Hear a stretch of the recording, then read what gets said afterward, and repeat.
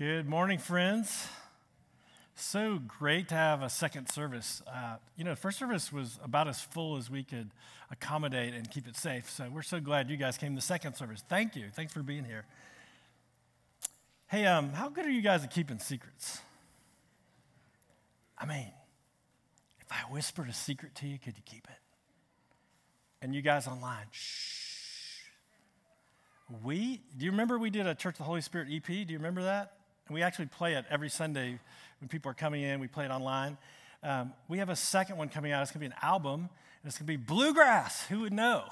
And we're going to feature Aiden Young on banjo, little Blaine, 10-year-old Blaine on mandolin, and a few other friends. We're going to have a bluegrass album. There'll be a couple ripping songs, but a lot of it's going to be gospel bluegrass.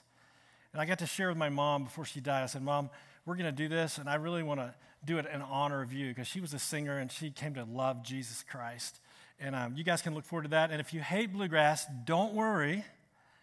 In the first part of 2021, we're going to put together a hymns album. And hopefully, I would ask you guys to submit hymns that you love. We may or may not use it. We can't record them all. But if there's some idea of like these are the hymns people really want to hear, those probably will be the ones we do. So I would encourage you guys, send it to quiglawrence@gmail or kimw at Church of the Holy Spirit, at CHS Roanoke, kimw at CHS Roanoke. All right, can we start a sermon with a prayer and then we'll hit it? All right. Father, thank you for your word. Father, we come here in need to learn from you and have you speak to us. Father, help me and help us not to apply this word to everyone else. May the Holy Spirit apply it to us. We pray in Jesus' name. Amen and amen. You guys, we are in Matthew 9, and we'll begin at verse 35. If you have a Bible, if you have a smartphone, whatever you have, any way you can get to the scriptures is great. Matthew 9:35. It says this. It says, and Jesus went throughout all the cities and villages, teaching in their synagogues and proclaiming the gospel of the kingdom and healing every disease and every affliction.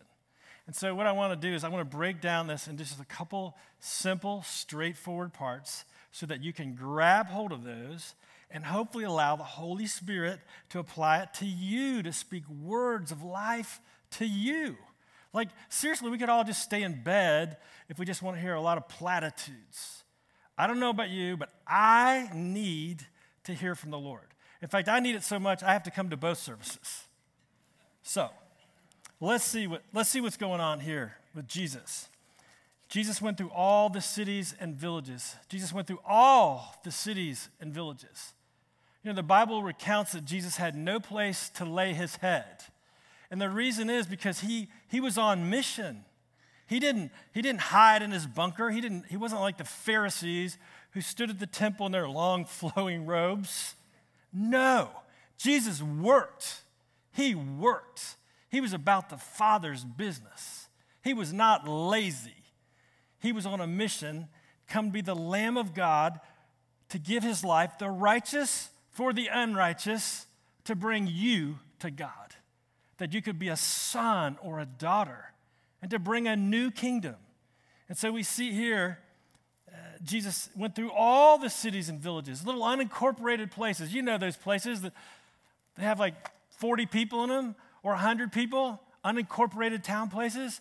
That's where Jesus went. He wanted everybody to hear the good news of the coming kingdom, right? He's not trying to hide from people. He's not trying to keep it a secret. And so we see him journeying, we see him working about the Father's business in every place, all over Palestine. And that's great. But what was he doing as he was going to these cities and villages? Was he just visiting? What was he doing? Hi, I'm Jesus. I came to have abundant life. Well, maybe. Why? What was he doing? Well, the Bible here tells us.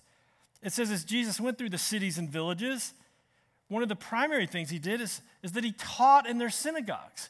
He was teaching the people the Word of God. I was laughing this morning because I printed my sermon 5 times. 5 times. Now, I'm not the smartest guy when it comes to technology, but I'm sitting there in front of the computer, and I tuned up all my notes, and I printed it. And Annette brought them to me, and I got them here, and I'm like, oh, no, that was what was on Monday. I've done so much work since then. These are the wrong notes. And then, so after the first service, I ran to my office. I'm like, we can fix this. We can fix it.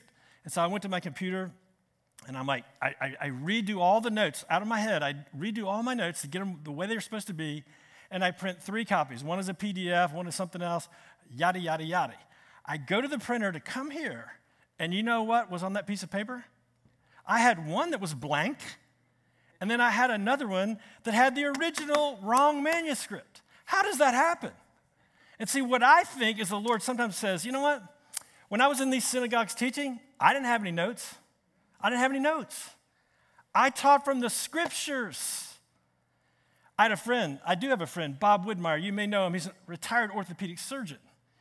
And as he was wrapping up his practice, he began to be an expert witness in these cases. And he was in court one day, and a lawyer was grilling him, and that's the lawyer's job, to kind of go at it, the expert witness.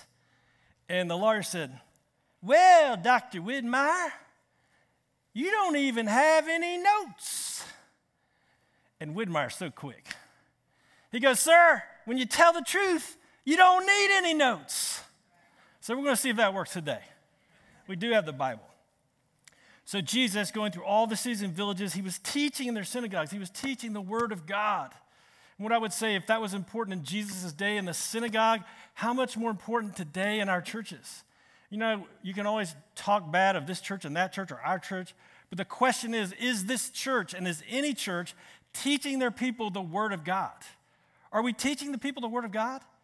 I know what it is to grow up in a church and sit in a pew for decades and never hear a clear presentation of the gospel, to know things like, you wear white for baptism, but I didn't know the scriptures. And so we see it's both descriptive and prescriptive. Here, Matthew is describing, you know what descriptive is? He's describing what Jesus did.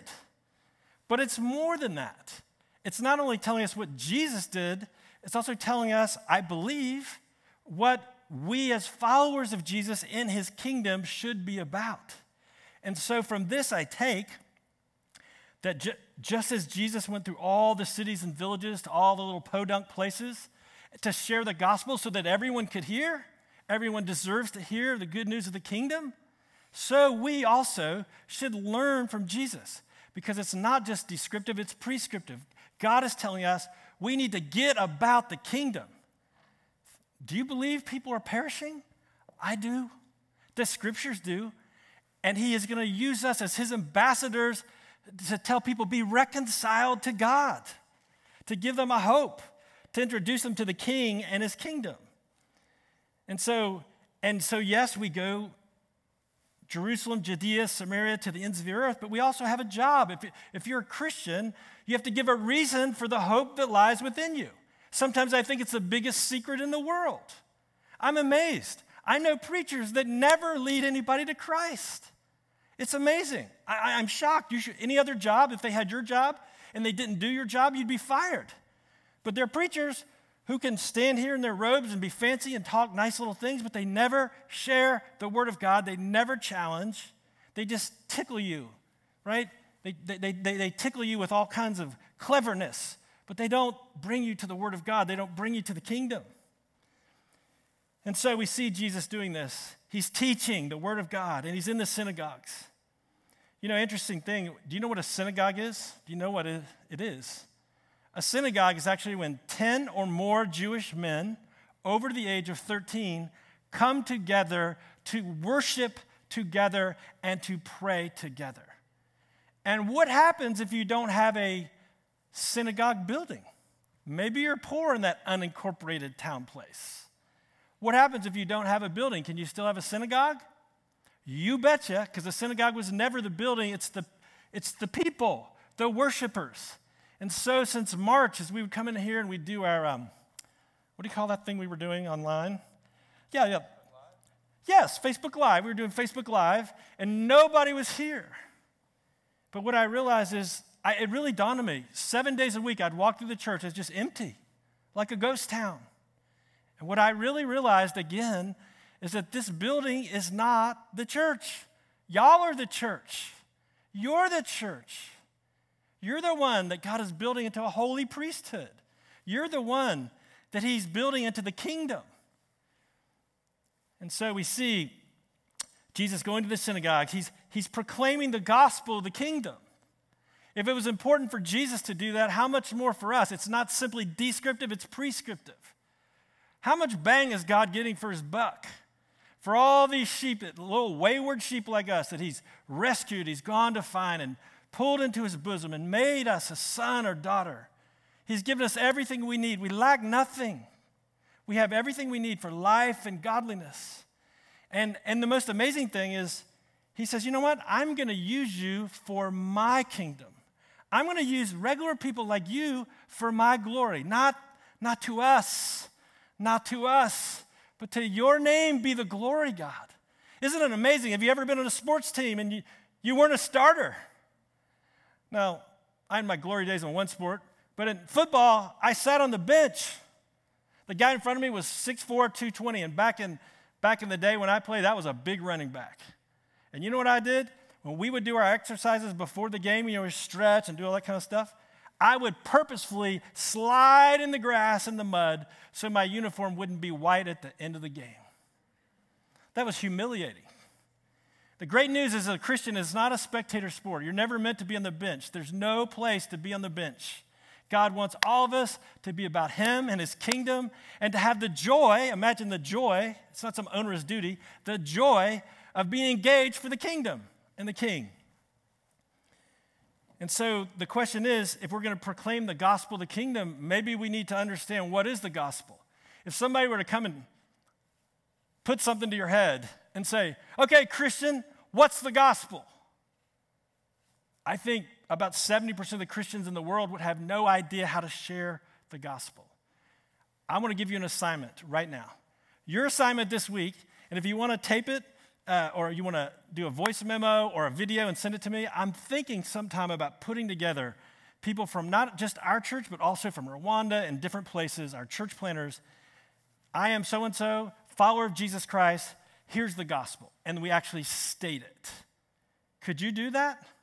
If not, don't beat yourself up, but it's time to put on your big boy pants and your big girl pants and to learn the gospel. Could I take you to a verse real quick? Let's say that you say, Quig, there's so many things. I couldn't possibly share the gospel. Could you share the scriptures? Could you share one? Because non-believers don't want a Gatling gun. They don't want 100 scriptures. They don't know them. I want you to turn, if you will, to Titus 3. Titus 3. Listen to what Titus says. This is the gospel. This is the heart of the gospel message.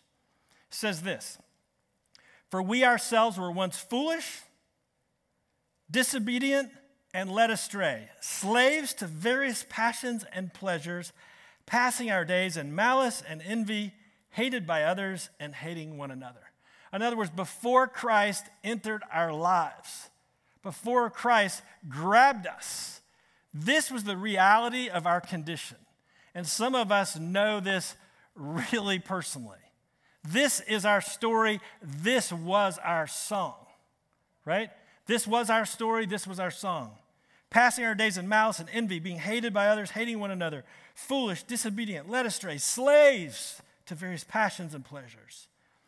And that's the reality. But then here comes the gospel. Here it comes. It says, but when the goodness and kindness, loving kindness of God our Savior appeared, God saved us. He saved us not because of works done by us in righteousness. He saved us not because of works done by us, but according to his own mercy. God did this amazing thing when we were just so lost. We did not know our left hand from our right hand. We didn't love him. We didn't live for the king and his kingdom. We lived for ourselves and our kingdom, or the kingdoms of this world. The Lord enters in and has mercy. He came not to condemn, but to save. He was the one who called you. You didn't get smart. You didn't figure him out. The Lord in his mercy sent the Holy Spirit into your life so you would know the Father. He pulled the blinders off. And so the gospel is he saved us not because of works done by us in righteousness, but according to his own mercy. He washed us. He made us regenerate, or gave us a new birth and renewed us by the Holy Spirit. And he poured his Spirit out richly on us through Jesus Christ, so that being justified by his grace, we might become heirs of hope of eternal life. Friends, that's one of the clearest summaries of the gospel. If you don't like Titus, go to Ephesians 2, 8, 9, and 10. It is by grace you are saved through faith. It's by grace, unmerited favor. It's not that you stop doing these things and God will love you, or you start doing these things and he'll love you. No, it is a gift. And until you realize it is a pure, pure gift, you'll never know the gospel. It's by grace you are saved through faith. And this not of yourself. It is the gift of God. And so, friends, that is the gospel. Turn back real quick to Matthew 9. So, again, Jesus was teaching. He was proclaiming what? He was proclaiming the good news of the gospel of the kingdom. And it says he was healing every disease and affliction. Every disease and affliction. I love this verse, and I love it, and it troubles me. I love it, and it troubles me. It says Jesus, as he went through all the cities, he healed every disease, and what was the other part? Every disease and every affliction. Do you believe that? Did Jesus heal blind people? Uh-huh. Did Jesus heal lame people that had been lame or blind or lame from birth? Did he heal those people? Yes. How about people that were caught up in adultery or people that had demons in them? How about even people that had died? Did Jesus heal them? And so what this scripture is saying is he has the authority and the power to heal every single disease on the planet. There's nothing the Lord can't heal. And yet the reality is, you got to be careful when you take this verse. You can't just see, Jesus heals every disease and affliction. Well, if that were true, nobody would ever die. And we know that not everyone in Israel in the day of Jesus, not everyone was healed. Some people died. Some people got sick. And so what I want to say this morning is if you have an illness, a sickness, I got a bad hip, what about y'all? If you have an illness or sickness, I do want to proclaim to you that Christ is a healer. Jesus Christ is a healer. I have been supernaturally healed. I've been healed so many times. I remember having a tear in my rotator cuff, and I went to the doctor, and surgery was scheduled. They'd done a dye test. And then I come back right before the surgery. The doctor says, I want to do it again. I want to do it again. I'm like, no, doc, it hurts so much when they pump that fluid into my space. He said, no, we're going to do it. And then when he did it, he looked at the second, I don't know, is it some kind of gram or whatever, doc? I don't know what it is. One of those tests y'all do, you know. And when he saw it, the tear was healed. It was objective. It was science. It was right there. One of the tests showed a tear in the rotator cuff. The other one showed healed. Surgery canceled. And so we know that God heals. And so if you're struggling today, what I would say is come boldly to the throne of grace, whatever it is you're suffering with. It could be something with your bones. It could be cancer. It could be depression. It could be anxiety. It could be hopelessness. And what the scripture proclaims is that the Lord has authority and the love and the ability to heal every type of disease and illness. And if you're in a place where you have asked the Lord to heal you and you have not yet been healed, what I would say is keep asking. Be like that persistent widow who just wears the Lord out.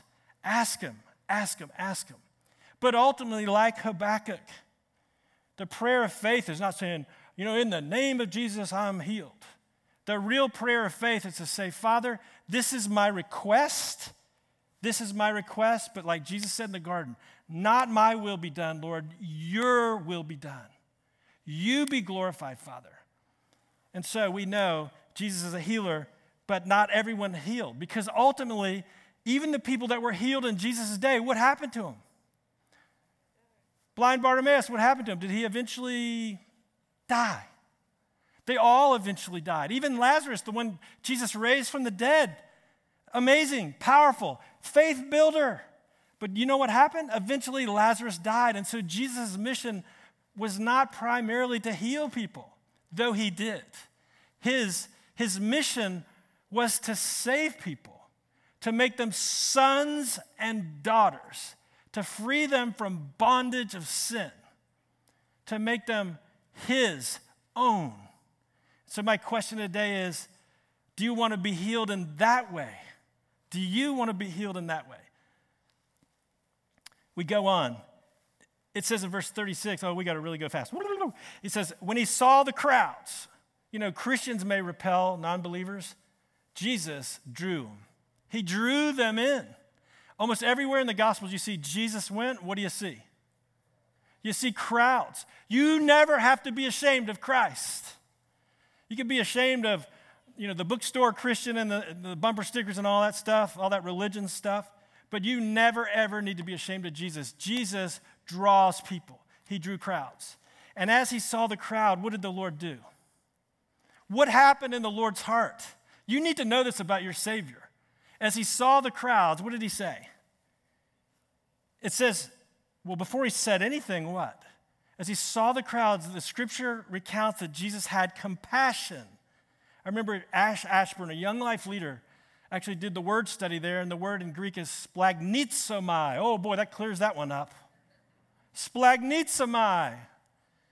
What that word means is from the innermost part of his being, almost down in his gut, the Lord was so burdened to see people that he loved that were harassed like sheep without a shepherd. His heart literally broke. His heart broke so much that he was willing to go to the cross and die to be the Lamb of God to pay for your sin.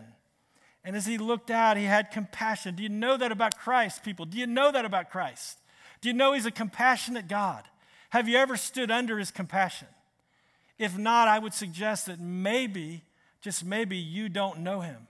If you have not tasted and seen that the Lord is good, if you've never seen the Father's heart or the compassion of Christ, what I would say is maybe, just maybe, you don't know. The God that you think he is not the God he is. He is a God of compassion. Are you harassed and helpless? Are you harassed right now? Some here are Christians today, some are not. Some of y'all, Christians, some are not.